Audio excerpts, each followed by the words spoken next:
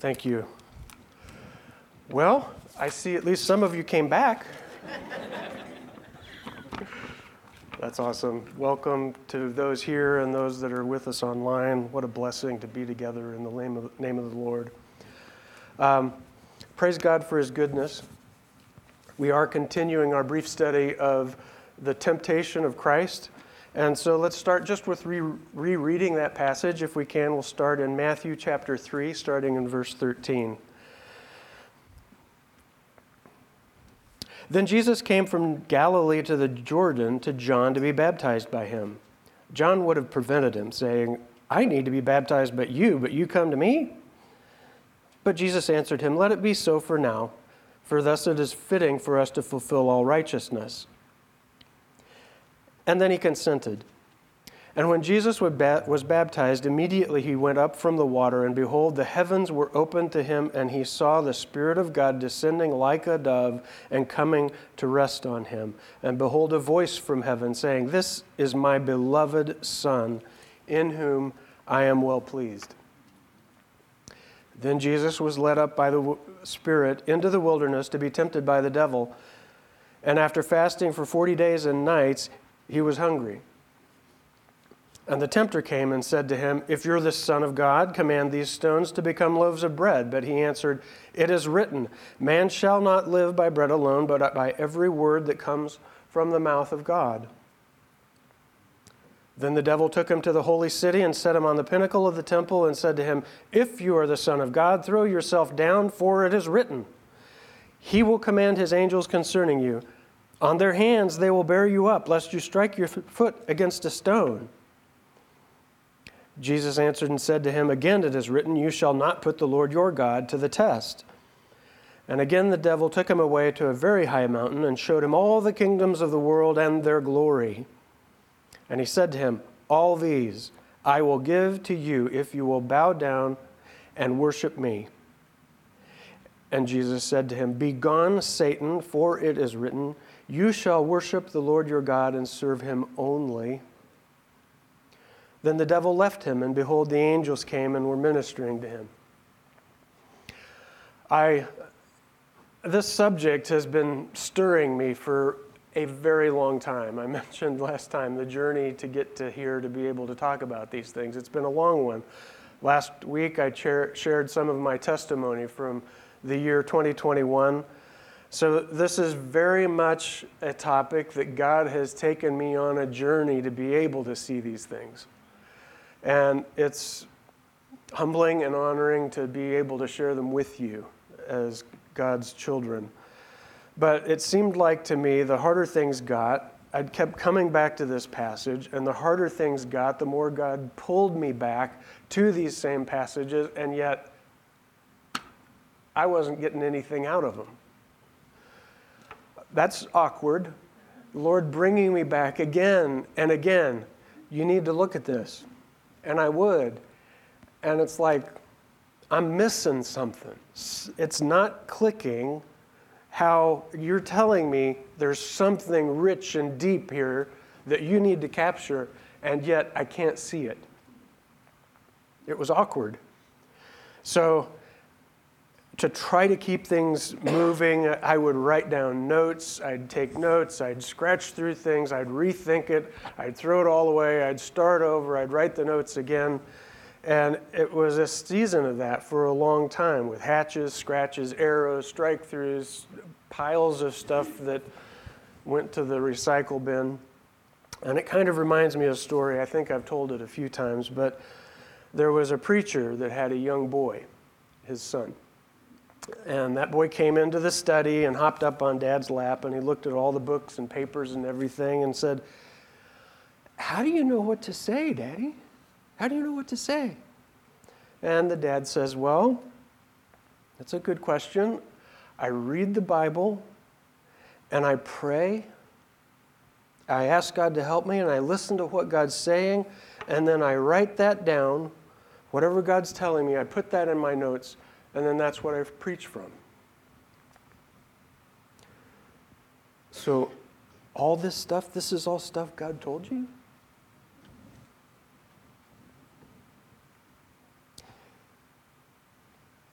Yes, I believe it is. So why do you keep crossing all this stuff out?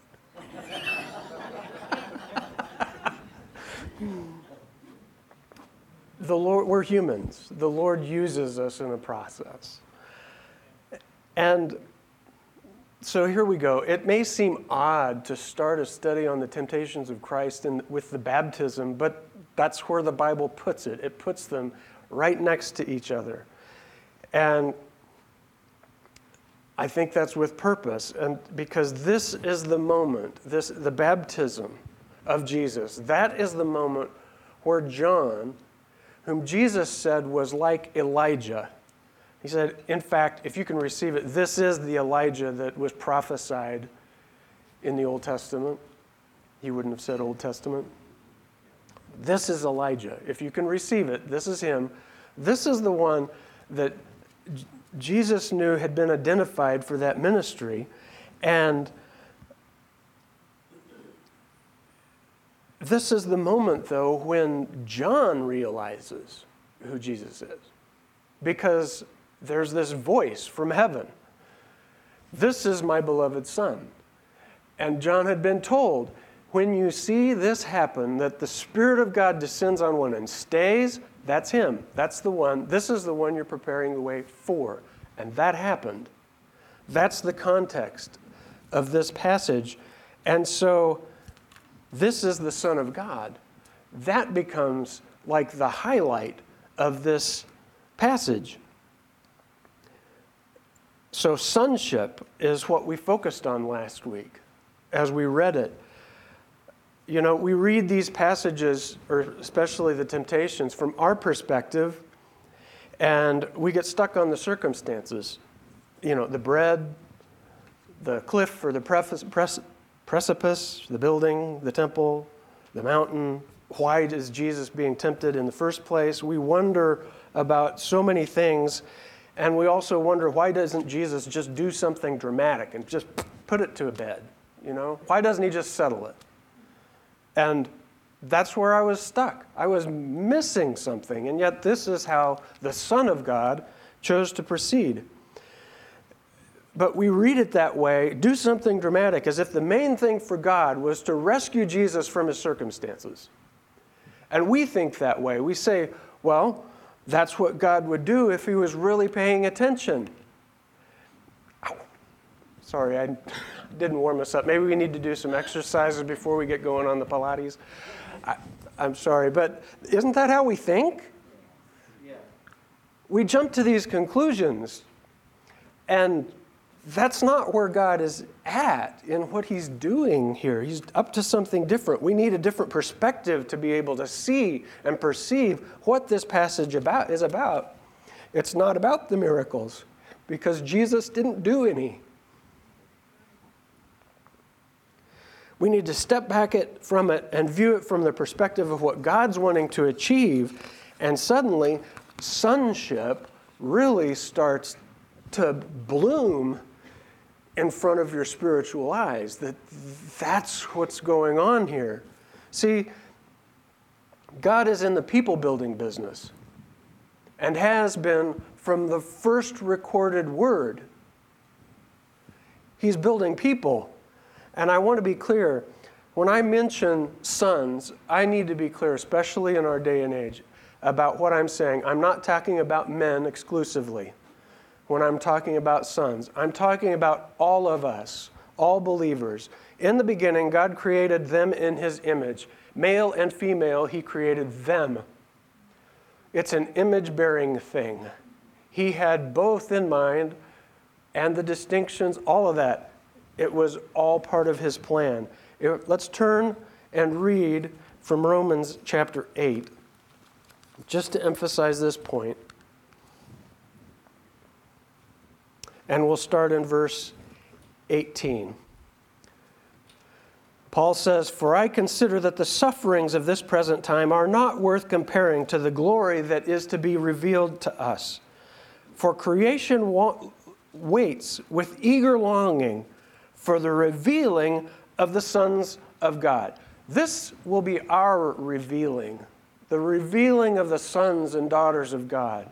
That's what this passage is about. The one we're studying is about the revealing of God's Son, Jesus.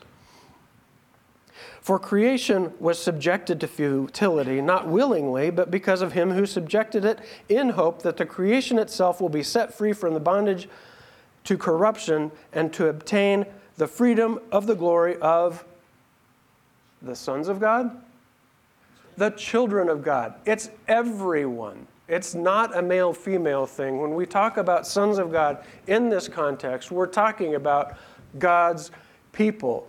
God is in the people-building business, and that's all of us.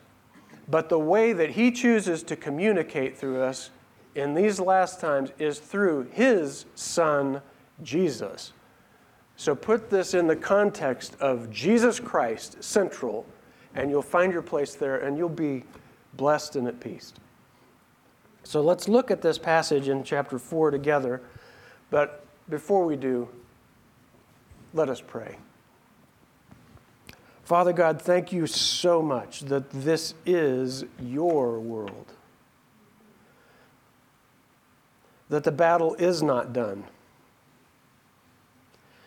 That Jesus who died shall be satisfied as earth and heaven are one. Let it be so, God. Father, I pray that you would give me the words and wisdom to be able to communicate your heart to people. And Lord, let ears be unstopped to hear your voice in Jesus' name.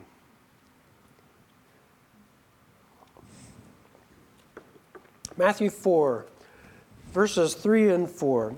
The tempter came and said to Jesus, "If you're the Son of God, command these stones to become loaves of bread." But he answered, "Man shall not live by bread alone, but by every word that comes from the mouth of God." And so we here have the first of three temptations for bread, for a one-meal deal. And Jesus' response, though, isn't about the happy meal. Man shall not live by bread alone, but by every word from the mouth of God. So what I want to just draw to our awareness is these things are not equal. My arms aren't even long enough. This doesn't square. The devil is talking about a loaf of bread, and Jesus is talking about the Word of God. Let me tell you what's going on. It's called deception. Something is warped. Things that should appear the same don't, because the devil's involved, the tempter is involved, the deceiver is at work. This is part of why I couldn't see what was happening in the passage. Man shall not live by bread alone, but by every word from the mouth of God. We've got the toaster pastry on one side and the eternal Word of God on the other. And it might even look at first reading that Jesus doesn't respond to the question. But these are the words of an accuser, a deceiver. It's similar to an event in the garden where Satan used some food as an enticement to plant doubt. And it wasn't that meal that was at stake. We know that now, don't we? A deceiver was involved. It was the relationship between the image bearers and their father God. That's what was at stake. But the deceiver didn't divulge all that information, did he? No. Things were warped, twisted. The devil's tactic is always to drive a wedge in our relationship with God, and he will use deception to do it.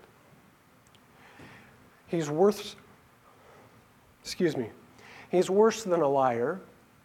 A pathological liar just can't help it, and they just lie. This is not just lying. This is proactive deception, purposefully going against the grain of what God has said. That's a different thing.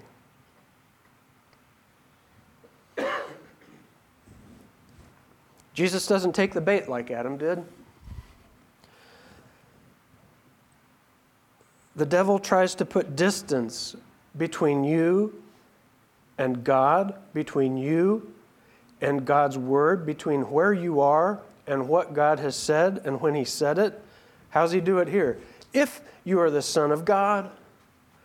Well, back up 3 verses. Hello, Jeff. Right? Back up 3 verses. This is my beloved Son in whom I am well pleased. Just 3 verses. How long does it take to get from chapter 3, verse 17 to chapter 4, verse 3 if you're reading at a normal pace? About 10 seconds? I couldn't see it. Evidently, my spiritual attention span is less than 10 seconds. It took me more than a year of meditation and to study to realize and understand that this issue of sonship, that's what God was about. That's what this whole passage is focused on, is Jesus the Son. Jesus had about 40 days in the wilderness. That's about 6 weeks. He had to look from where he was back to what the Father had said. He had to look back across the wilderness to that point at the Jordan where he'd been baptized. And he and everyone else heard the words, "This is my beloved Son." He had to square himself back to what God had said. Scripture that he quotes in verse 4 is from Deuteronomy chapter 8, which is when Israel was in the desert and Moses had led Israel out of Egypt through a dramatic deliverance across the Red Sea, which was Israel's likeness of a corporate baptism, if you will. Scripture draws that analogy. And do you remember what Moses had told Pharaoh? Let my people go. Why? To go worship. Let my people go so that they can come and worship. God led Israel into a desert. Does that sound familiar? Dramatic deliverance, baptism event, and they are immediately led by the Spirit of God, pillar of cloud, pillar of fire, into the desert. Does this sound familiar? And God did that knowing full well that he would have to care and provide for them there. Let's read Deuteronomy chapter 8.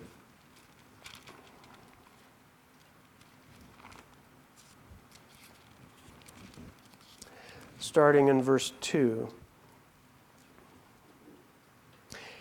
You shall remember the way that the Lord your God has led you these 40 years in the wilderness, that he might humble you, testing you to know what was in your heart, whether you would keep his commandments or not.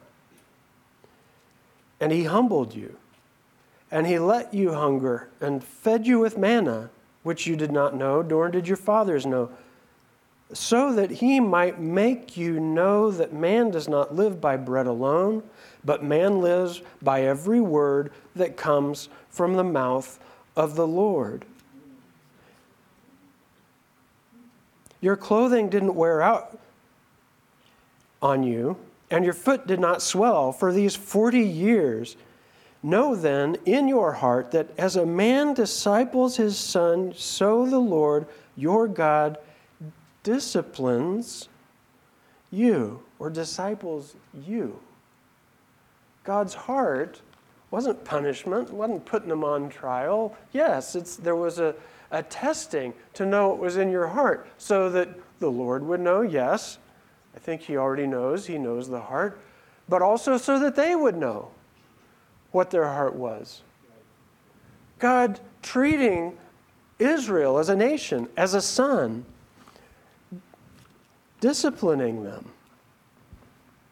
God led them into this desert and had to provide and care for them. Now, that wasn't a surprise to God, but it appeared to be to the Israelites. Right? How many of us can relate to that? I wasn't expecting to be here, having to cry. Surely if I'm a son of God, one of God's children, this isn't how this would be. What's going on? And at that moment in the wilderness, Israel needed to look back across the wilderness to their miraculous deliverance, to understand the extent of God's amazing love for them. And in that security, they could stand at peace, put their bags down and say, it's all right, we've made it. This is where we're supposed to be. There's no food, there's no water. Dad, what's going to happen? It's okay. This is where God wants us. The Lord will provide. You see, there is nothing that provokes worship in God's people like seeing the hand of God provide. Nothing. And He's willing to put that on display in order to be able to catch our hearts, to discipline us, to draw us near to Himself. Sometimes you look back across a barren land between you and your last milestone moment of God. And it's not like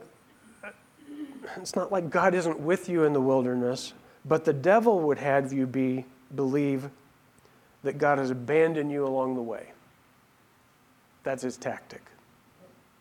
And that is why Scripture reminds us again and again and again. Remember, remember, remember. Call to your remembrance all these things that have been spoken. And in fact, in some of these passages, bind it on your feet, bind it on your hands, bind it on your forehead. Get the point and stick with it. You got to remember. Come back to whose God is and His faithfulness.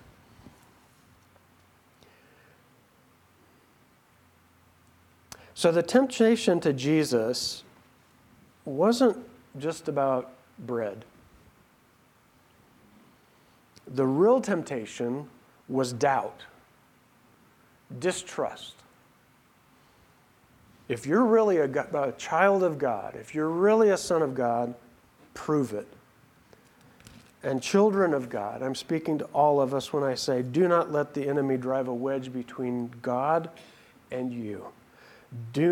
He will question you on every turn, and he will sow distortion on every turn so that you cannot quite see things straight. Do not let him steal your sonship. Be careful what you eat. Eat at God's table, the communion that we celebrated, which points to Jesus, the Son. Jesus said, I am the bread that came down from heaven. He is our provision. Don't take the enemy's feast. His full meal deal is not what's advertised. Don't be like Esau, who sold his birthright, his sonship, for a pot of stew. The price is too high.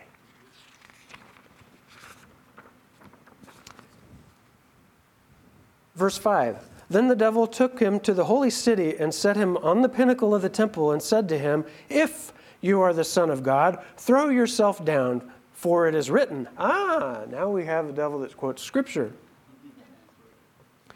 He will command his angels concerning you, and on their hands they will bear you up, lest you strike your foot against a stone.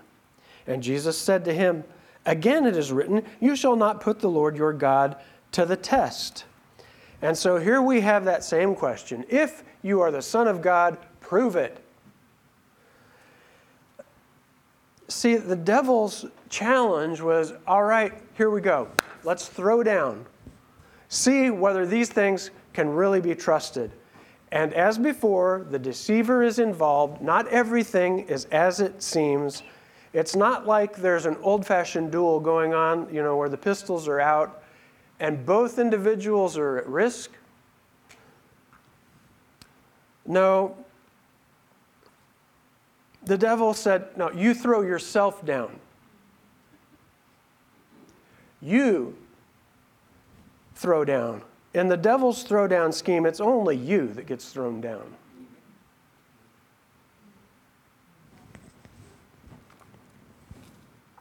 Some people say that this jump was like an opportunity to impress a crowd, like Jesus was going to do an amazing stunt like the Flying Walindas or something, and then he lands gracefully at the bottom, or maybe he lands, and I don't know.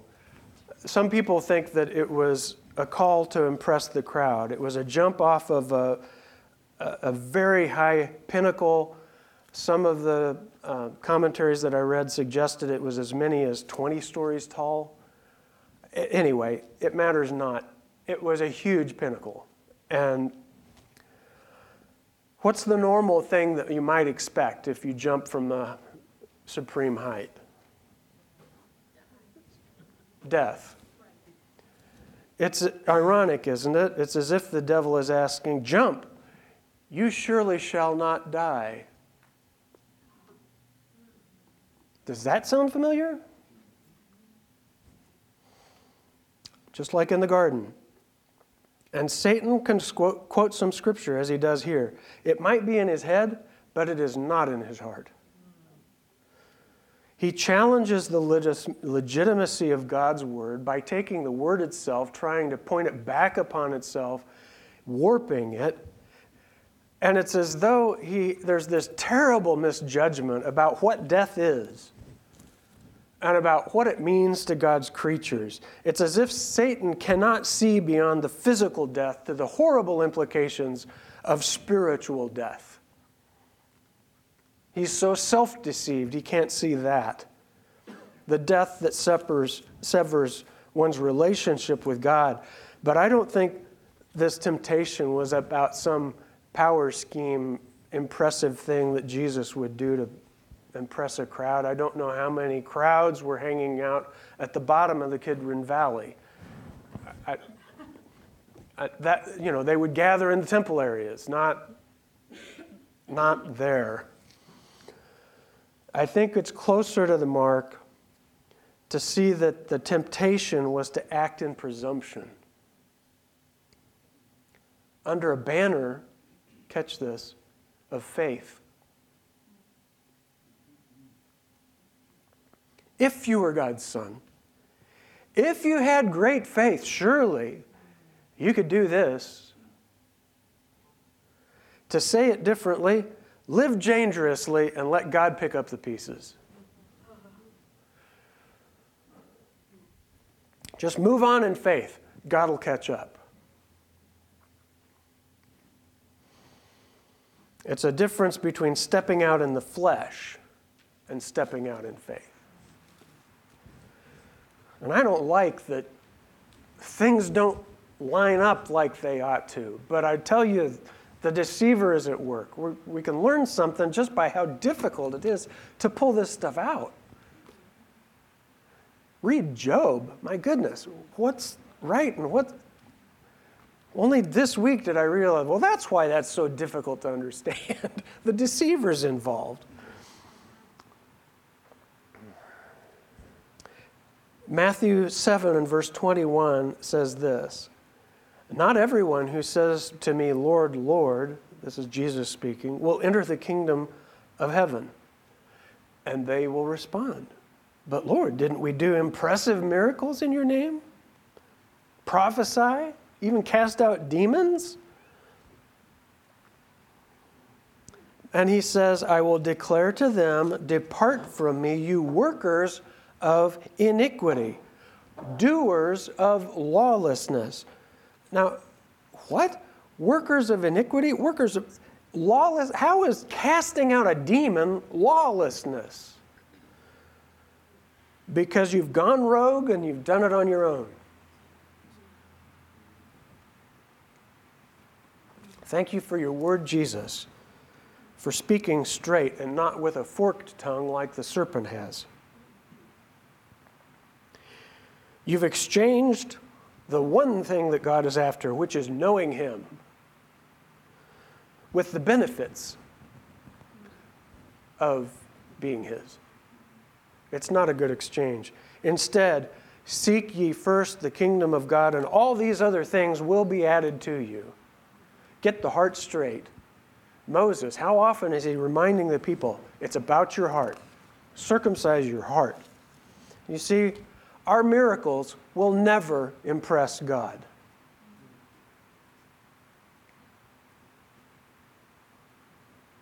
They don't move him. They don't get a rise out of God, who created the universe with a word. It's not the miracles that prove your sonship, prove that you are a true child of God. It's the completeness of the sacrifice of worship. And we talked about that last week when in looking at Elijah and Elisha, right? Elijah, John is the New Testament Elijah, but there's no miracles recorded of him. What's going on? These things don't seem to line up. And yet Elisha is the only one upon whom prophetic sonship is conferred in the Old Testament. He's unique in that. And in the New Testament, Jesus is the only one upon whom the sonship of God is conferred in the New Testament. God doesn't lie. He never stretches the truth. He never deceives. He has no need to prove his authority. No tricks, no games to prove his character. He is who he is. His name, I am that I am, the unchanging one. Satan tempted Jesus to prove his sonship, and Jesus flatly refused. Don't need to. Ironically, follow Jesus around and you will see plenty of miracles, right? The Pharisees made a similar request of Jesus. Show us miracles to prove that you're the Messiah, God's Son. What sign will you do for us? Jesus' answer, what are you talking about? Look at the miracles, they're already there. Just look. Open your eyes to see what's happening before your eyes in the light of what God has already said in his scriptures. I don't need to do anything to prove anything. See, these temptations are not about bread or some impressive jump. It's not about God setting the record straight. God's record is straight. The deceiver is the one who has distorted things. This is about us proving to be the children of God. You shall not put the Lord your God to the test as you did at Massah. That's Deuteronomy 6, verse 16. This refers to an incident that's recorded in Exodus 17, where Israel asks for water. But they ask, it's not really a question like, where are we going to find water?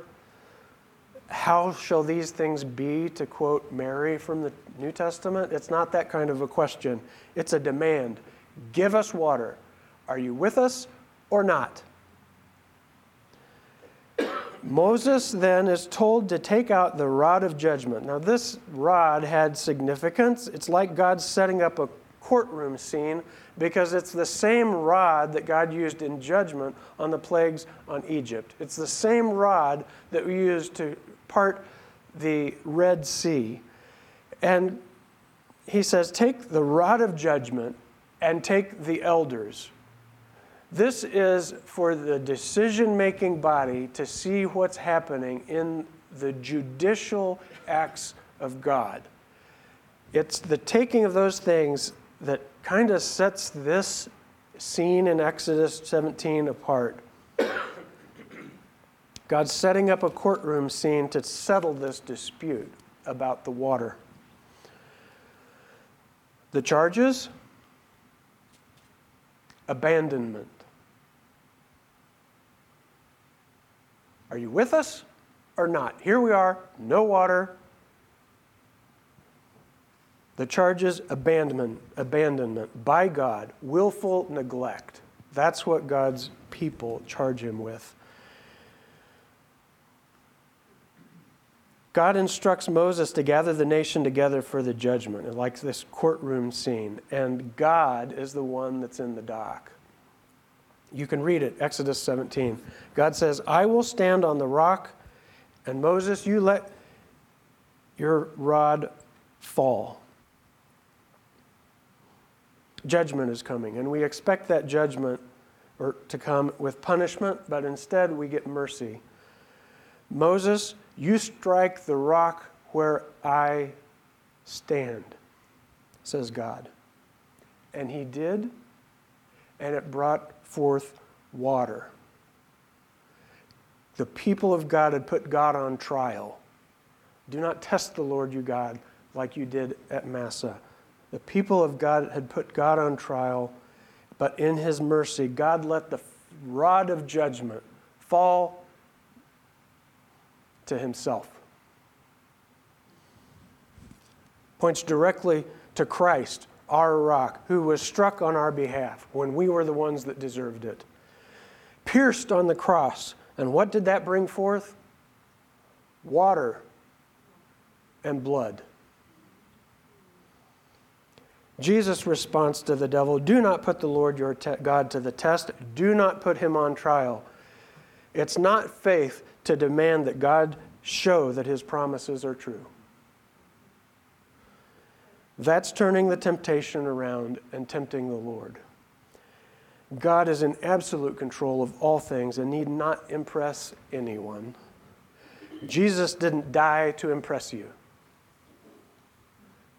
He died to redeem you and to draw you near to the Father.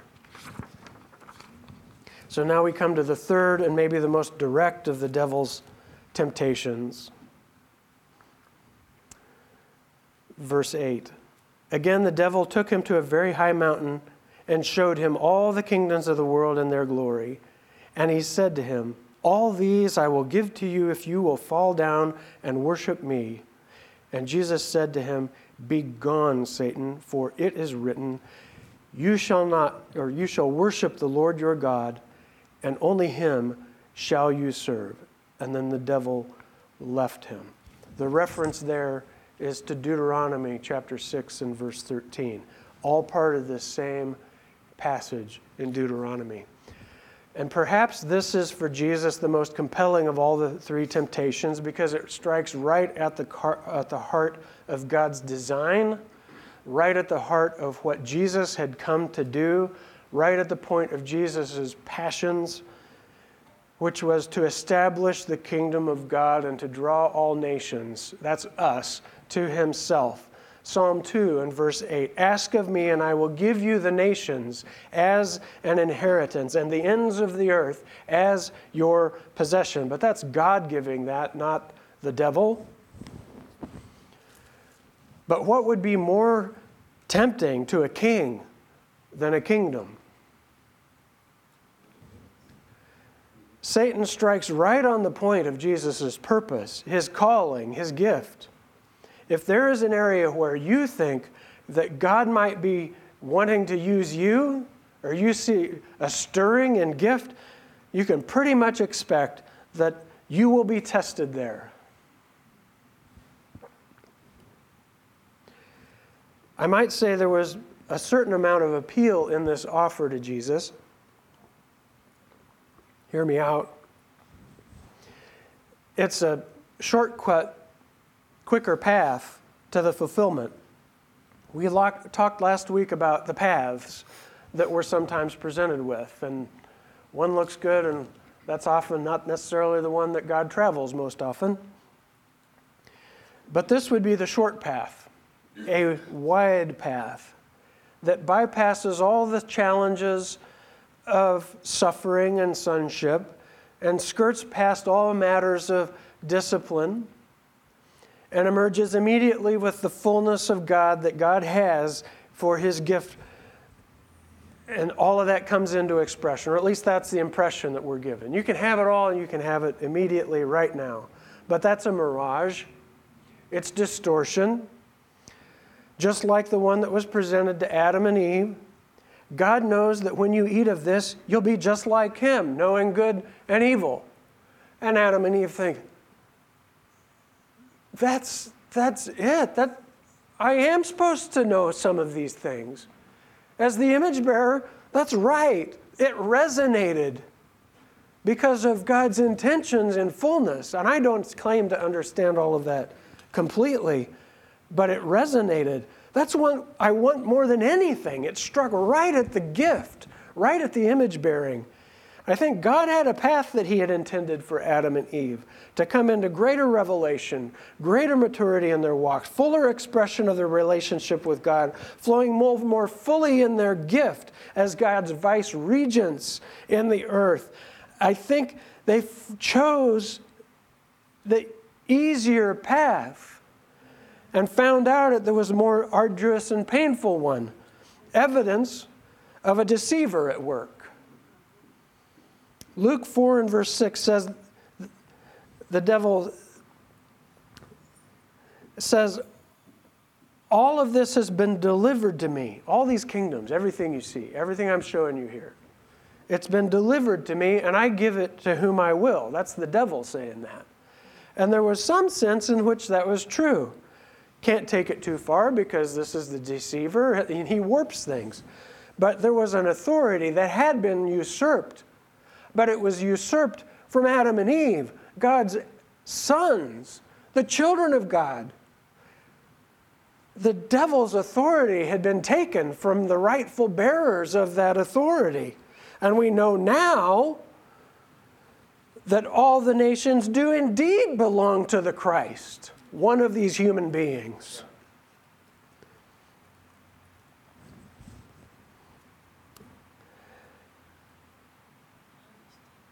But that statement comes after the crucifixion. All authority in heaven and earth has been given to me. It's not at this moment. Jesus still had a path to follow. The Lord's path, it was straight. There were no deceptions. But it was narrow. Perhaps even confining. So the devil takes Jesus up a mountain to the pinnacle of earthly power. Kingdoms, dominions, nations. And I don't know whether this was a literal place or a spiritual place. These things are too great for me. But there seems to be a certain familiarity about it. Let's think about this. A towering place with all of the nations of the world gather around. Does that sound familiar? Harkens back to the Tower of Babel. A mountain where people were trying to build things up so that their power could reach to the heavens. And this is the pinnacle of Satan's desire. All this is yours if you worship me. Now, let's talk for a moment about kingdoms. And suppose with me for just a moment that there are three. There's God's kingdom, the devil's kingdom, and your kingdom. Just work with me with that. You see, Satan offers you your kingdom to build his.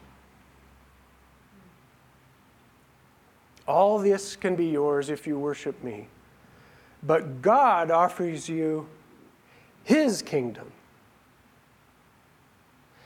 And if you can receive it, you'll find your own there. Seek first the kingdom of God, and all these things will be added to you. It's like the story that Jesus told of the prodigal son. All that I have is yours. In true union with the Father. See, Satan brings you up a mountain so that he can take you down.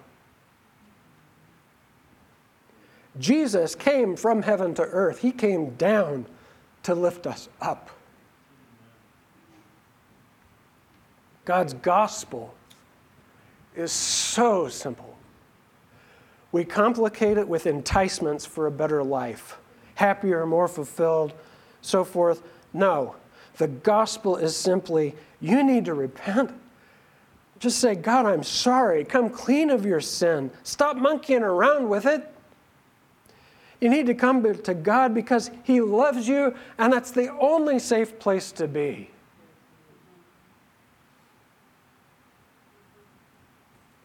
It's that simple.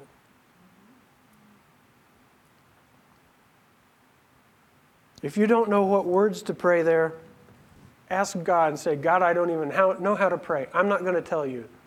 this will be your first moment with God. God, help me to pray to give my life to Jesus, because this word is true. The Lord will do it. What I've tried to do for these 2 weeks is to illustrate that God has a plan written, that He has written you into. There's a way and a path that you can travel to see the goodness of the Lord, and that the most important thing is not the things that sparkle in front of our eyes, like bread or miracles or kingdoms or our place or affirmation or sticking it to the devil. The most important thing is where God's eyes are sparkling, where He's seen something, an invitation for us to be His children, as numerous as the sands of the seashore and sparkling in His eyes like the stars of heaven.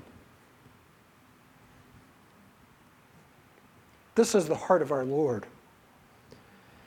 What do you suppose Jesus was praying about for those 40 days in the wilderness? Whoa. What was, right? He's there, He's talking with His Father. What are they talking about? The Spirit of God led Him there. I think they were talking about the path that lay ahead. Jesus says, for the joy set before Him, endured the cross. They were talking joy. They were talking about many sons and daughters being brought into glory. They were talking about the revealing of not just Himself, but sons, like Romans chapter 8. They were talking about things that would soon be taking place as Jesus would begin His ministry. Let's read Matthew 7. It's just a couple chapters over. Verses 7 and 8. Ask and it will be given to you. Seek and you shall find. This is Jesus encouraging ordinary people like you and me. Knock and it will be open to you. For everyone who asks receives, and the one who seeks finds, and the one who knocks it will be open. Thank you, Lord. Or which of you, if his son asks him for bread, will give him a stone?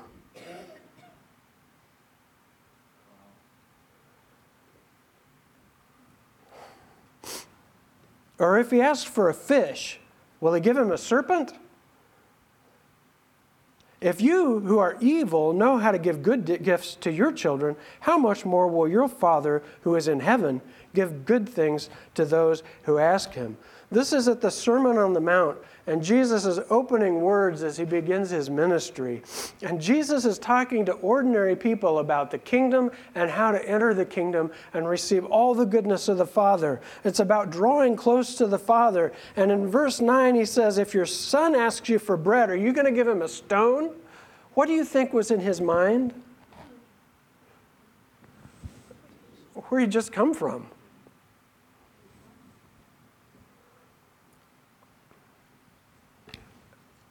Lord, Father, it's been 40 days.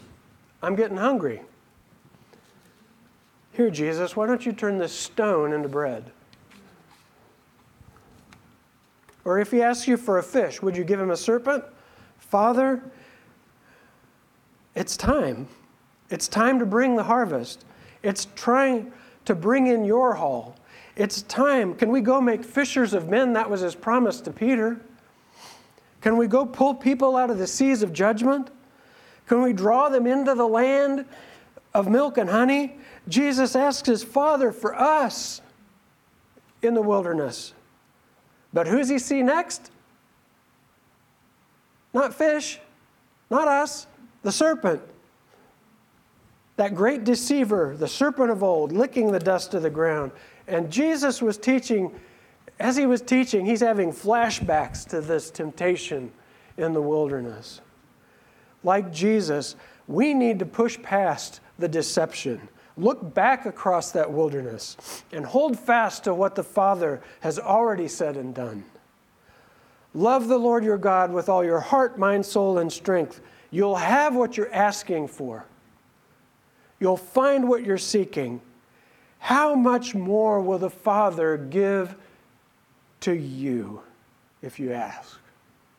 The words of Jesus, I think he speaks truth and he speaks it straight. For all the pain, anguish, agony, confusion that these recent COVID years have brought, you heard the testimonies I gave last week. I'm seeing God do something in this that's only served to increase my confidence in his provision. Only served to increase my confidence in his care. Only served for me to see more clearly. I told you I couldn't see these things. I tried. See more clearly the things that God's done, just so we know he loves us. I'm more convinced that this is not about me.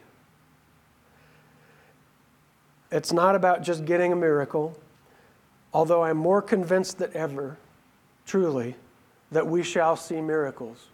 This body.